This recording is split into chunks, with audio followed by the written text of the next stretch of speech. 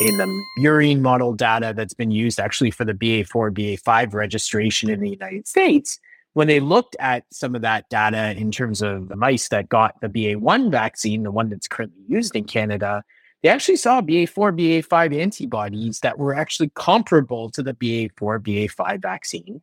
When they looked at those mice, when they challenged them with BA4, BA5, they saw markedly reduced inflammation and viral loads in their lungs, so kind of the correlate of serious disease, with both a BA1 and a BA4-5 vaccine. So I think, again, it may not be exactly as perfect as a BA4, BA5 vaccine, but I think the differences are smaller than we think.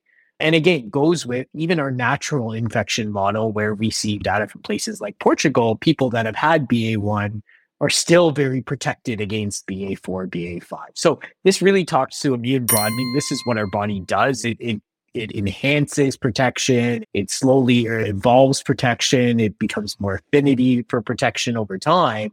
And we have these responses that can be adaptive, that can not only be for the vaccine that we had, and can be for the variant that we may not have seen and may see in a few months' time. Hi, my name is Dr. Zain Chagla, and you're listening to the Find My Vaccine podcast. Well, it's that time of year. There's a chill in the air.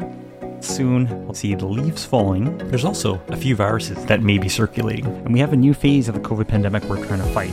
The big challenge facing us all, uptake of booster vaccines has not been near anywhere as high as the primary series at the start of the rollout of the entire campaign. How do we move the dial when it comes to boosters? We know that Omicron is better at evading existing vaccines than previous strains, which may be the reason to have a new updated COVID-19 bivalent booster now rolling out across the country.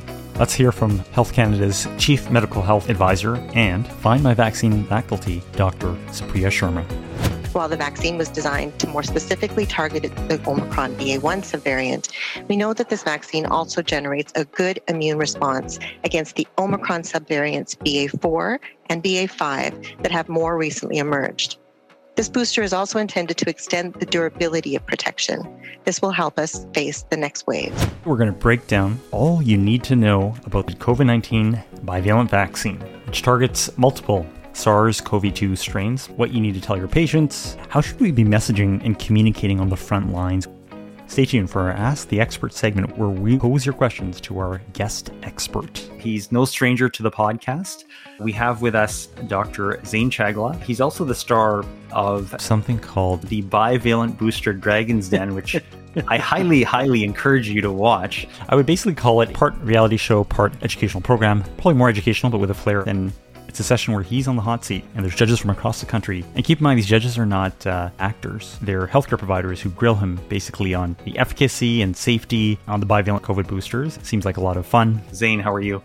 I'm well, yeah. I mean, I can't say we've lived out bivalent vaccines, but I think that was as close to living out the experience as much as possible in that sense. Absolutely. It was great. Let's get right into it, because I think our listeners have an idea of who is Zain. They know you're a big Raptors fan. Yeah. Hopefully that's not changed since we last spoke. No, still going. Fantasy drafts are starting next week. I've not done any research, so if your listeners have tips, please feel free to email me, because I think I'm way too far behind to try to figure it out right now. Excellent. Okay, well, info@myvaccinepodcast.com. We'll definitely pass any tips and tricks to Zain. We might steal some ourselves as well. All right, so we know that these updated bivalent boosters are now in circulation. They're coming to pharmacies and clinics, and there's a lot of chatter about this new booster. Why do we need updated COVID-19 boosters? So, number one, let's just take a step back and realize this mRNA technology we've used for our current vaccines from 2020 has been remarkable, that we've largely limited the morbidity and mortality from this disease with vaccines that were programmed towards the original coronavirus, the ancestral strain, that 3 doses in most populations can markedly reduce the risk of COVID-19 death and disability. And so I think we have very good tools that we've used to this point. But I think we have to recognize that the virus is mutating to become more immune evasive. And the immunity we've generated from vaccines and from infections, again, has done a good job in protecting us but virus is finding ways to escape that immunity. Maybe not to make us seriously ill, although we do know certainly people that do become seriously ill in breakthrough infections, those who are compromised elderly, major comorbidities. But the virus is finding its way to infect people, reinfect people, or first infect people that are maximally vaccinated. And so I think this is it, where we have the blessing of this technology, which not only is rapidly developed and gotten in the population, has been efficacious and safe, but also we have the benefit of being able to modify this technology in order to deal with currently circulating variants and actually try to catch up a little bit with the virus and reestablish immunity to what the virus looks like it today as compared to 2020. So it's really about adapting the vaccine to ensure that it's as effective as it was when we originally had the first version of the vaccines, but also there's new circulating Omicron strains present and that there's immune response mounted essentially to these. Absolutely. And again, the immunity in this population, particularly stake we have to put in the ground for most of the population is to develop Omicron immunity. Some people have gotten that through natural infection, although again, there is even in Omicron variation that's even outlasting that in that sense. So I think that's it. It's a way to catch up the population. It's a way to get Omicron protection in the population. It's a way to boost that protection going into a tricky season where we're going to see more transmission. We're probably seeing more transmission globally right now, and really gets people on the same page at the critical period. So along those lines, you talked a little bit about the why, but for our listeners, what exactly is a bivalent mRNA vaccine? You alluded to the platform and how it's nimble, how we can tailor and adapt it relatively quickly. But tell us a little bit more about what makes this vaccine unique. So, remember how our mRNA vaccines work? These are almost like pre-protein vaccines where we inject the mRNA, which programs our body to make the spike protein, which then generates the immune response to spike protein, gives our body a heads up in terms of how to deal with the virus as if they've seen it already once. The original COVID-19 vaccine was programmed with a segment of mRNA that looked like the spike protein of the ancestral COVID-19 strain. What's happened here, though, is that they've kept about half of the vaccine looking the same, 25 micrograms of the Moderna vaccine looking like the ancestral COVID-19 strain, but the other half is now modified, that the mRNA, the instructions on how to make the protein, are now adapted to look like the Omicron strain. And so you now have the instructions for your body, not only to make the original COVID-19 spike protein, but also the instructions on how to make the spike protein to Omicron. And then again, use that to program our body's immune response to now be able to recognize Omicron infections with antibodies and other immune effector cells, along with the original COVID-19 virus. Right. So the vaccine contains an equal amount of ancestral strain and an equal amount of Omicron BA1 strain. So here in Canada, with what's currently available, it's the BA1 Omicron subvariant-based vaccine. Is that correct as of now? Correct. So yeah, the current available formulation on the market is a vaccine that has half of it as the ancestral strain and half of it with a modified mRNA to BA1. So I know there is a relatively recent New England Journal of Medicine article that looked specifically at this new bivalent vaccine and looked at the shot's safety as well as its efficacy. So tell us, what did it show in terms of the outcomes? Did this trial actually compare the bivalent vaccine to the ancestral strain vaccine, the monovalent vaccine? Yeah, so they took about 400 individuals in each arm and looked at individuals who not only not had a COVID-19 infection, but also some of them that had a COVID-19 infection in the past. They gave half of them as a fourth dose, the original, again, ancestral COVID-19 vaccine. And then they gave half of them the bivalent BA1 vaccine. And they looked at their immune responses, they looked at safety, they looked at a variety of factors. And so in terms of safety, the reactogenicity or the side effect profile was pretty similar to that of fourth doses of the original vaccine. There wasn't any SAEs or serious adverse events. And again, participants had similar side effects to a vaccine as they would have with the original COVID-19, a sore arm, a small number with fevers, nausea, feeling a bit off, headaches, all of them self-limited and resolving. But the interesting part was when they started looking at the antibody data around what happened with these vaccines. And so as a fourth dose, we saw much higher antibody levels to the Omicron or BA1 variant. So that neutralizing antibodies were higher for those who received a bivalent vaccine as compared to the original vaccine. Interestingly, they saw that difference was not only seen in people that had never had a prior infection, but was actually seen as well in people that had a prior infection, suggesting that you could really even boost those people's antibody levels. And interestingly, they showed that antibody levels in people that had a bivalent vaccine actually were higher than original vaccine for the original COVID-19 strain, the ancestral strain, as well as some of the variants of concern like alpha, beta, and delta. And so again, there is a little bit more to this story than just a vaccine being there for a single strain. As we know, our body is complex and it's able to digest and adapt and broaden immunity if needed. And there was a little bit of proof of principle there that this vaccine, even though it was programmed for Omicron, they've actually worked a little bit better. Our antibody responses were a little bit better, even to the ancestral COVID-19 strain. And these are neutralizing antibodies that they measured.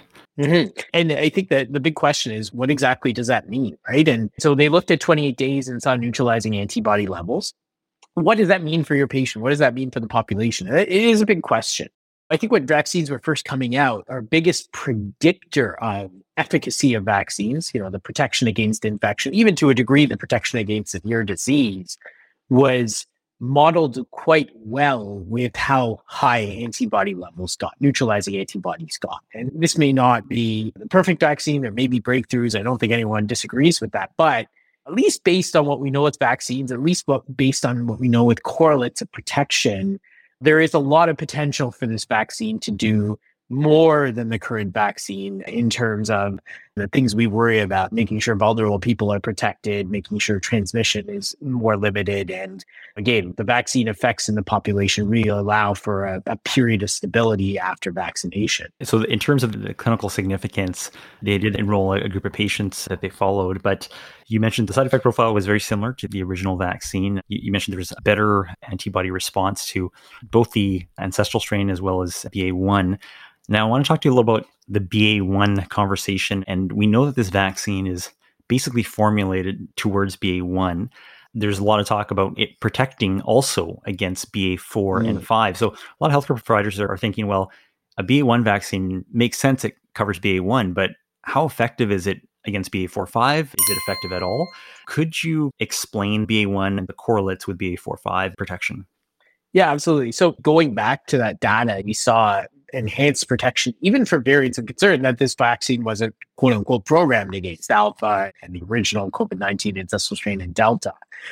And so they looked at study participants and they looked to their neutralization antibody levels for BA4, BA5. And again, they saw they were much higher with a BA1 vaccine, a bivalent vaccine, as compared to the original vaccine. They were a little bit lower than the BA1 antibody levels, but certainly they were much higher than a prior vaccine. Again, it goes with that broadening of immunity. It's not a single antibody that's created by these vaccines. The spike protein is hundreds of base pairs. You're talking about a difference of 30 or 40 base pairs. And so you have lots of positions for antibodies to make that are cross-reactive to both. And so broadening that immunity.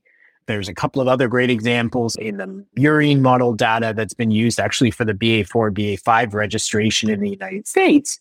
When they looked at some of that data in terms of the mice that got the BA1 vaccine, the one that's currently used in Canada, they actually saw BA4, BA5 antibodies that were actually comparable to the BA4, BA5 vaccine. When they looked at those mice, when they challenged them with BA4, BA5, they saw markedly reduced inflammation and viral loads in their lungs, so kind of the correlate of serious disease, with both a BA1 and a BA4-5 vaccine. So I think, again, it may not be exactly as perfect as a BA4, BA5 vaccine, but I think the differences are smaller than we think. And again, goes with even our natural infection model, where we see data from places like Portugal, people that have had BA1 are still very protected against BA4, BA5. So this really talks to immune broadening. This is what our body does. It It enhances protection. It slowly evolves protection. It becomes more affinity for protection over time. And we have these responses that can be adapted, that can not only be for the vaccine that we had and can be for the variant that we may not have seen and may see in a few months' time. Very interesting. The cross-reactivity or cross-neutralization concept allows for the broadening of the immunity. And I think the conferring of protection against BA4, BA5, is that also driven by the fact that they're subvariants of Omicron in terms of the genetic lineage, that they're kind of cousins? Yeah, absolutely. There are differences in terms of the number of mutations, but again, they're closer than we think. And again, as we're seeing in natural infection models, people with BA1 are being protected against getting BA4, BA5. That people with BA1 actually had really good protection against BA2. And so these subvariants of Omicron really look closer than I think we think immunologically, and really does talk to the benefit of getting the vaccine that's available to you now instead of waiting for the vaccine that may be available to you in a few months when the immune response is going to be pretty close to the same. Yeah, and that's the question we're getting in the front lines. Should I be waiting for a tailored BA4, BA5, or should I be getting this BA1? And I think you just nailed that question on its head. One interesting analogy, I'm not sure if you've heard of this before. I was talking to a colleague about thinking of it in the way that BA1 is like it's a suit that's maybe not a tailor fit, but covers up BA1 and it has enough room to also fit BA4 or 5. So it is more tailored to BA1, but it's big enough to accommodate the other subvariants. But I thought it was a very interesting way of explaining it. Yeah, that's pretty neat. I think I might use that one for later. So that's one to stash in our pocket for sure. There you go. Moving on, in terms of eligibility, I know NACI recently came up with some guidelines, but in terms of who should be getting this vaccine, what kind of patient groups are we talking about? Yeah, so the vaccine is licensed for those over the age of 18, the Moderna Spikevax, which as of today, the current one on the market.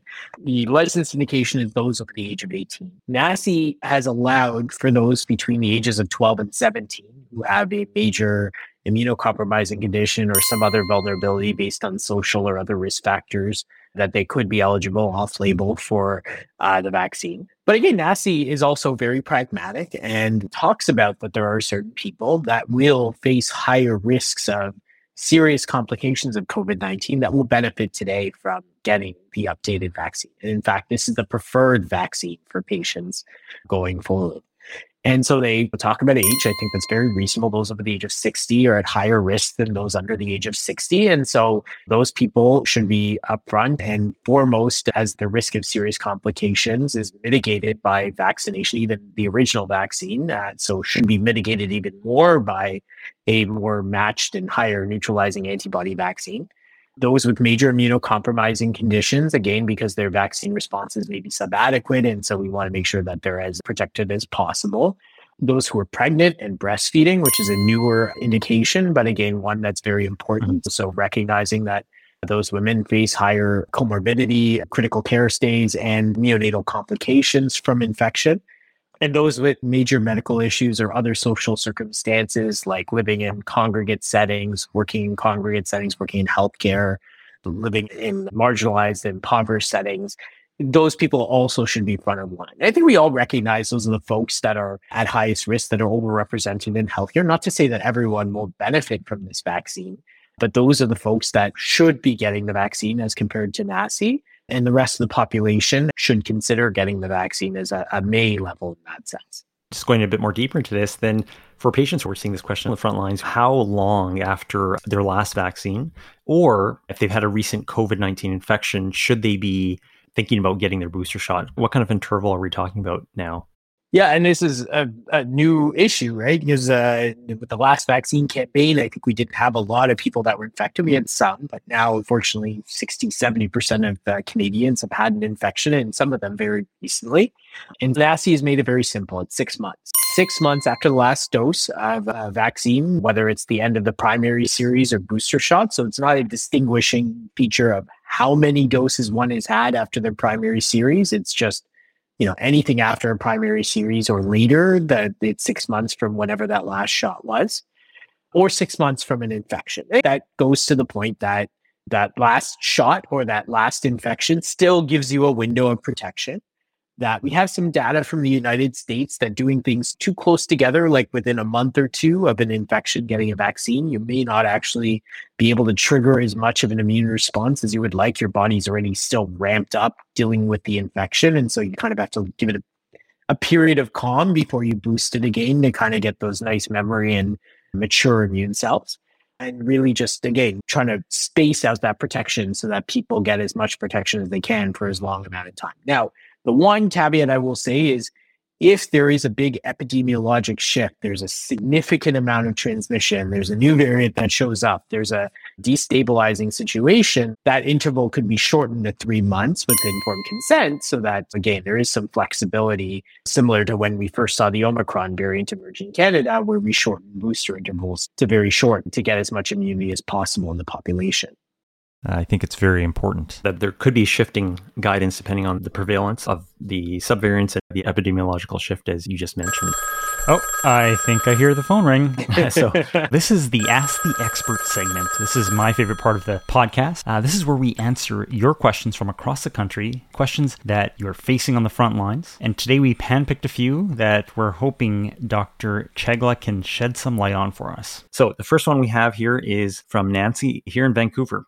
So talking about breakthrough infections, and we just briefly touched on it, but she's asking, are breakthrough infections less likely with this updated booster? This is a question that patients are asking us on the front lines. Is there any evidence? Is there any data to support this? Yeah, I mean, the vast majority of the data right now is still in neutralizing antibody levels. And again, we suspect that higher neutralizing antibody levels mean more protection against infection over time, although it's not clear how long the decay is. There is some data from a prior prototype beta vaccine that antibody levels actually last 6 months or later after these bivalent vaccines. And so we will see some of that last a bit longer and perhaps more protection against infection that we've seen with the current vaccines, which may last 6 to 8 weeks as a fourth dose.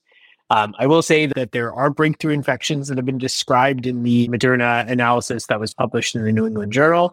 It's a small number. And again, it's hard to make inferences from the group because we don't know about risk and profession and a lot of those other features in those groups. But there were breakthroughs seen in both groups who got either the original vaccine or the bivalent vaccine. But again, on a population level, is this going to translate into more protection against infection? What percentage? I think those studies are going to come. But at least some of the basic science and immunology behind it would suggest that there's probably some of that. And again, an advantage compared to the current vaccine. Okay, that's great to know. I think framing it in a way like we have from the start, or at least over the last year, have really focused messaging on the conversation around preventing severe infection and hospitalization versus focusing as much on the breakthrough infections. And I know that's always a challenge because you see a number in the media, a 90% effectiveness. What does that actually mean? And I think really emphasizing that is also something that would be of benefit to patients. Yeah, absolutely. And I think we will get some data. Look, there are a lot of countries administering this vaccine in Canada, the UK, and other places. So we will see studies of what this means compared to a fourth original dose. We'll see studies what this means for hospitalization. I mean, we know that this is going into places like long-term care now. So these are environments that can be studied easily. And I'm sure, again, in a month or two, we're going to start seeing what the benefits of this are compared to the original vaccine in that sense. The next question we have is from Vanessa in Calgary. This is a good question, and it's a bit of a future think one, but will this COVID bivalent booster still work if the virus mutates again? If there's a new variant, what are your thoughts about that? Yeah, I mean, again, the data that we've seen with at least the bivalent vaccines, not only working kind of forwards against the current variants and even future variants like BA.4/5, but working backwards against some of the prior variants and even a little bit better immunity to the original SARS-CoV-2 virus. You know, it does give a lot of hope that these vaccines have some longevity to them that may be more than we think just based on the variants that we currently see.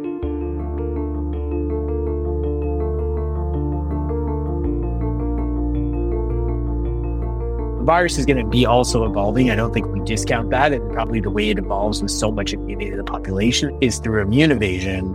But again, this really does talk about getting that stake in the ground now for a lot of the population to get Omicron immunity as widespread as possible, such that that barrier or that new variant or something that shows up really has a harder time to work through the population. And again, the healthcare impacts of that even if we do get a new variant, look, the 3 COVID vaccines that we had did an incredible job to protect people against being hospitalized with Omicron. So you can think about what happens now with the population having much more Omicron immunity. It's going to be even harder for the vaccine to kind of destabilize the healthcare in the pandemic. We really have to make sure that the virus, again, has a harder time to really make people sick. Again, the vaccines currently are doing great at that, but this may improve that even more. And just along those lines, we have another question here from Tiffany in Winnipeg. So let's say a patient who was unvaccinated wanted the bivalent vaccine as their primary series vaccine. How would you approach that? Yeah, I mean, there's a lot of things that potentially make sense there in terms of having some of the Wuhan virus and the original virus, and actually seeing some of that in terms of an advantage for the original virus in some of the data. But right now, there's just not a lot studied there. So the recommendation is still to give the original COVID-19 vaccine. And again, using this as a booster even after the primary series, so after that second dose, 6 months later. We're thinking about data and looking at safety profiles and looking at real life efficacy of these vaccines. And there may be some decision-making changes based on these using them as a primary vaccine. So there's just more data that needs to come to it. I guess theoretically, it would be considered off-label with the current official indication, correct? Yeah, I mean, the current official indication is for a booster vaccine for those over the age of 18. So again, NACI's recommendations right now are to still use the original vaccine for people's primary series, including children.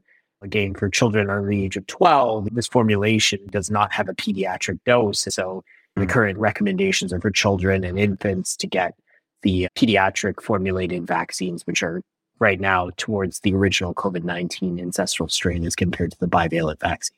Okay, perfect. Thanks again, guys, for submitting your questions. We always love to hear from you and get our experts to answer them.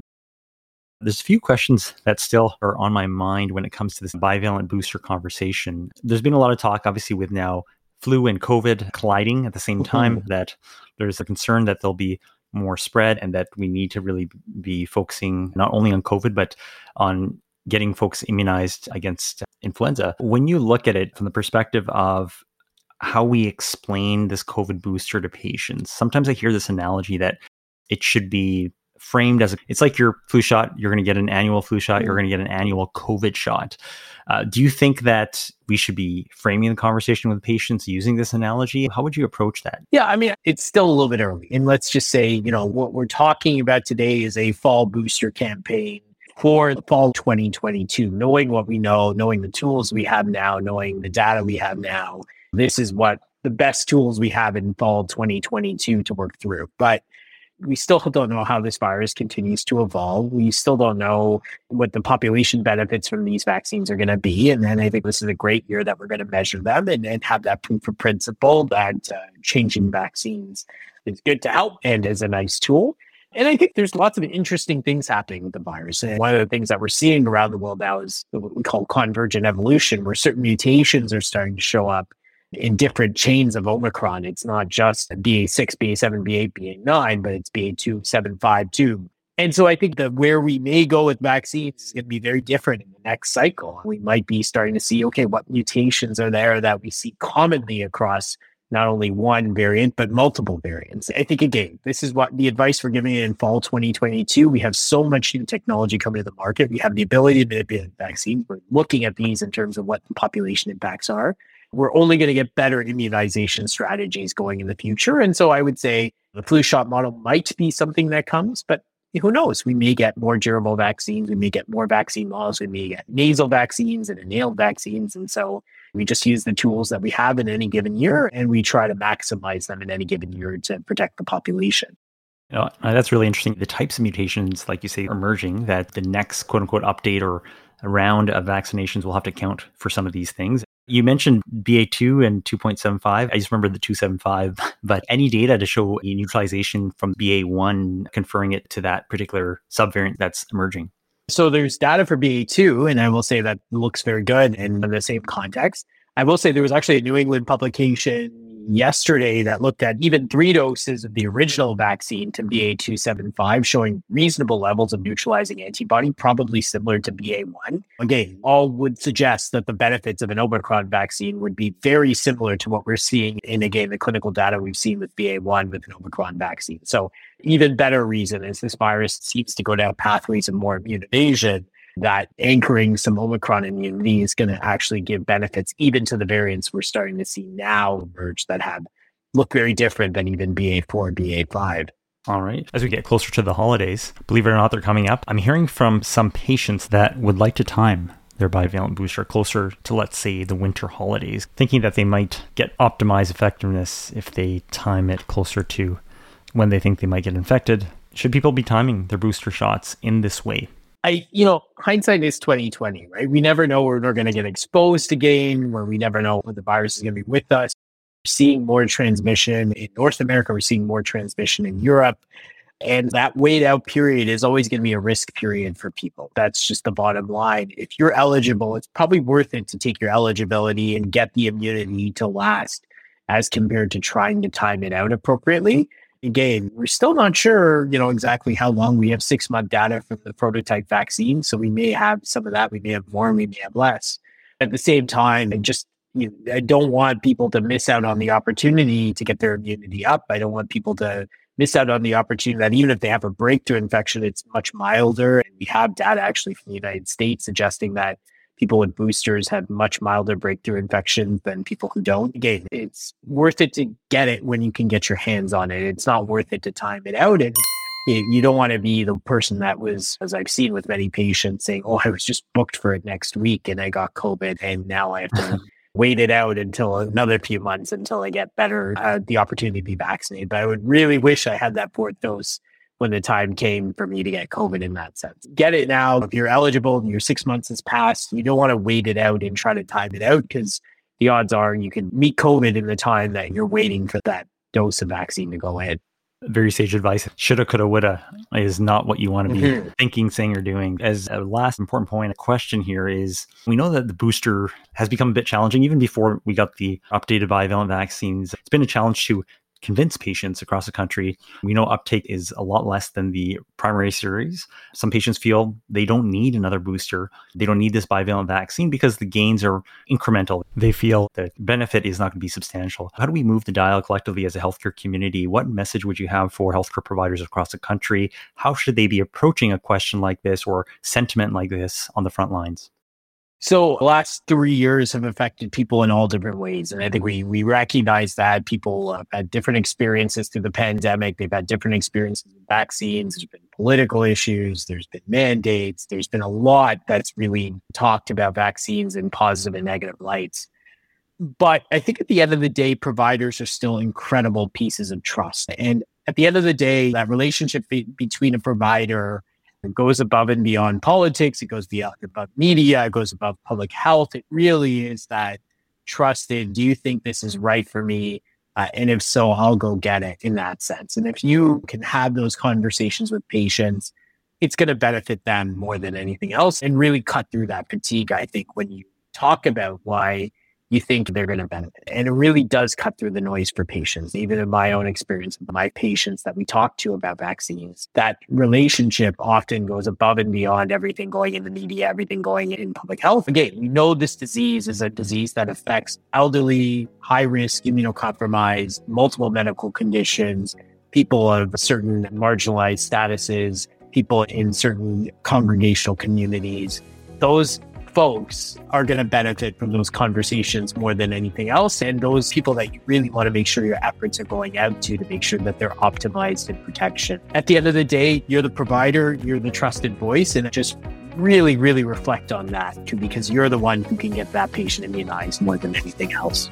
For the providers listening to today's episode, really look to build on the relationships you have with your patients as a starting point. Excellent advice, Zane. A nice boost for our providers listening in. You have a pandemic that's changing by the day in terms of the data we're getting, but also understanding that also means that some of the messaging might change. And really, we can't say we've conquered this, that we still have to keep going and persist and really try and engage patients in new novel ways. That trust is really the foundation and key element, as you have just said. Dr. Zane Chagla, thank you so much for being a part of this conversation, a very important one. I think this really encompasses everything that a healthcare provider needs to know about the updated bivalent vaccine. And finally, keep in mind that Zane is the star of the new Netflix show, The Bivalent Booster Den. I encourage you to take a look at it. We really appreciate your time. Thanks for having me.